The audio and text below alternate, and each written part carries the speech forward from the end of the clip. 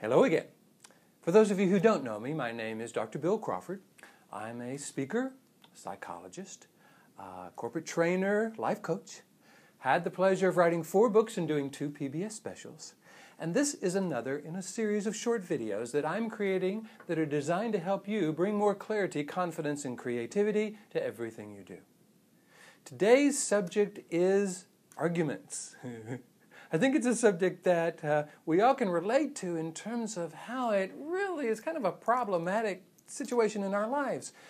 In other words, I don't think too many of us can go, really looking forward to one of those arguments with someone. It just doesn't work.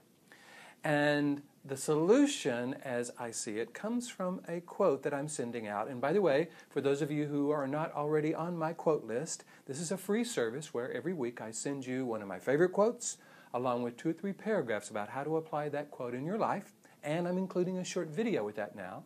So if you want to get on that list, all you got to do is go to my website, billcrawfordphd.com, hit the subscribe button, and you can subscribe for free. So the quote is from an unknown source. If you happen to know the source of this, I'd love to hear it. I haven't been able to find it. It's on the subject of argument, and it says, "You don't have to attend every argument to which you are invited." Wouldn't you love that? Because I think one of the things we look at when someone kind of invites us to an argument, in other words, they criticize us or they in some ways imply that we're not doing it right or not enough, if we could see that kind of as an invitation to an argument, I think we could make a determination about whether or not we wanted to accept that invitation. For those of you who know anything about my philosophy of life from the top of the mind, you know that when we are engaged in an argument, when someone's being argumentative with us, or we're being argumentative with them, or both, we're coming from the lower 20% of our brain. We're not really thinking with all of our interpersonal skills, problem-solving skills, qualities and characteristics, and neither are they. That's why arguments are so unproductive. Because if someone says something to us and accuses us of something, and we start arguing with them, it's very unlikely that they're going to say, "Oh, well, thank you for sharing. I feel so much better now that you've explained your position." Because see, they're generally not looking to understand our position. They're looking to convince us of something.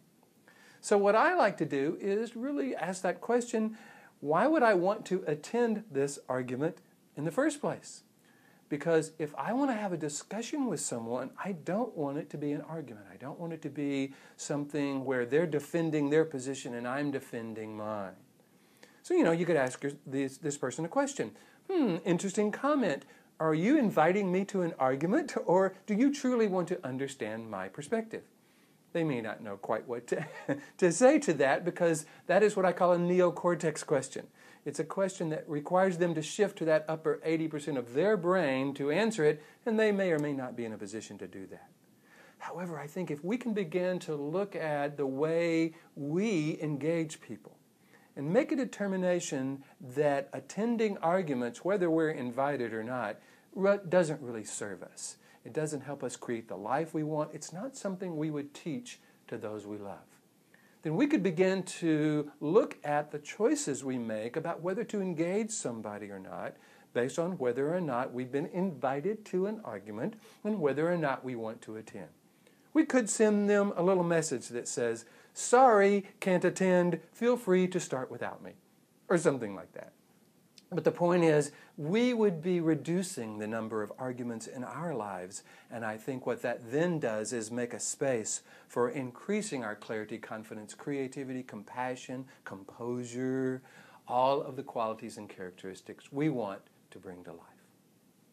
I hope you found this valuable, and by the way, if you think your organization, your church, your professional association would benefit from any of my presentations on leadership or customer service or stress or dealing with difficult people, all you've got to do is go to my website, again, billcrawfordphd.com, hit the contact button. You can email me from there. I'd love to hear from you, because the way that I get my engagements is people like yourselves recommending me to the person in your organization or church or professional association to come and present to them. That would be wonderful.